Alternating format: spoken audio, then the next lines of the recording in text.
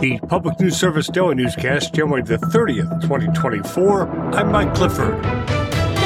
We head first to Indiana, where the Lieutenant Governor asked the Family and Social Services Administration Monday to pause budget cuts that could punish Indiana's most vulnerable residents. The clawback follows a $1 billion mistake made by state revenue forecasters. The contentious change poses a direct threat to state money paid to family caregivers, impacting parents who rely on the Legally Responsible Individuals, the LRI program. It provides a paycheck for parents who give around-the-clock care to their medically complex children. Among those leading the charge is Amanda Walker from Crawfordsville. She is primary caregiver to her 4-year-old son, William. This program allows me to take him to Cincinnati multiple times a month when you have more than 10 specialists out of state. Walker says the FSSA has not provided the number of families who could be impacted by cuts. I'm Joe Ullery, Public News Service. Parents plan to rally every Monday at the State House when the legislature is in session and are using social media to spread awareness with an online petition. Now, from the Associated Press, U.S. forces may have mistaken an enemy drone for an American one and may have let it pass unchallenged into a desert base in Jordan, where it killed 3 U.S. troops and wounded dozens more. The AP reports the details of the Sunday attack emerged as President Biden faced a difficult balancing act, blaming Iran and looking to strike back in a forceful way without causing any further escalation of the Gaza conflict. And City of Richmond workers have ratified their first union contract. It includes a cumulative 10.5% raise over the life of the contract. There is also a pool of $1 million for salary upgrades, retaliation protections when engaging in union activities on city property, and puts the burden on the city to prove legitimate cause for all discipline issues such as termination. Workers say they are ecstatic about how this will improve their jobs. Felicia Boney with the city's Department of Social Services describes how it benefits city workers. It puts us all on equal playing fields. I'm sure there'll be some bumps in the road that we will have to iron out because this is new not only to us, but the city of Richmond. But it just makes everything so much more equal for the future of the employees. She adds this will allow understaffed departments to attract people to these jobs. Before this contract, Boney says morale was low since people were doing their jobs as well as that of several others. One sticking point for negotiations was having a labor management committee to give workers a voice. The new contract goes into effect on July 1st. I'm Edwin J. Vieira. This is Public News Service.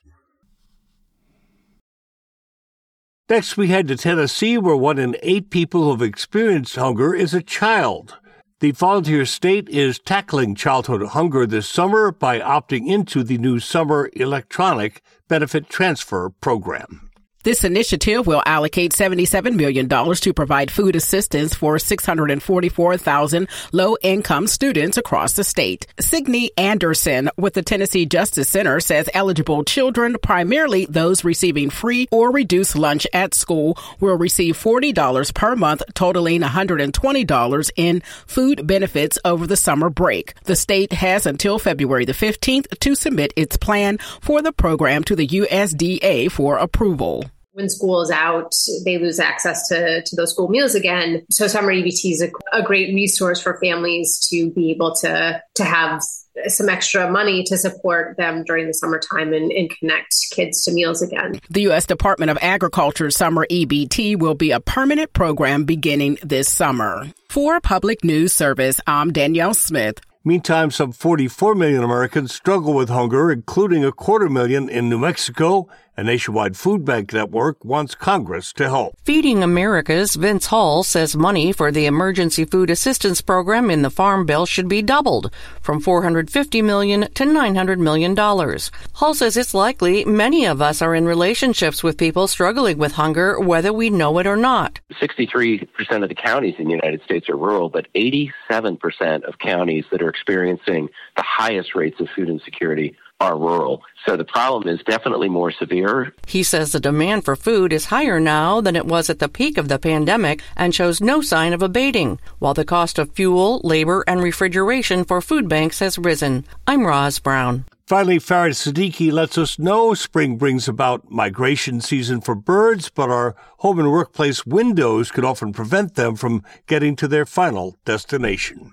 Wayne State University was recently awarded a grant by the Detroit Zoological Society to conduct research on bird mortality from window strikes.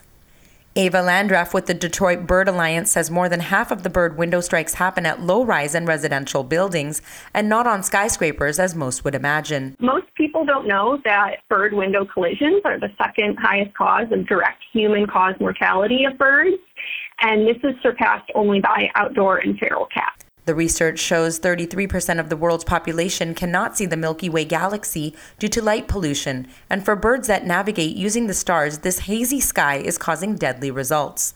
This is Mike Clifford for Public News Service, member and listener supported. Here's on radio stations big and small, your favorite podcast platform. Find our trust indicators at publicnewsservice.org.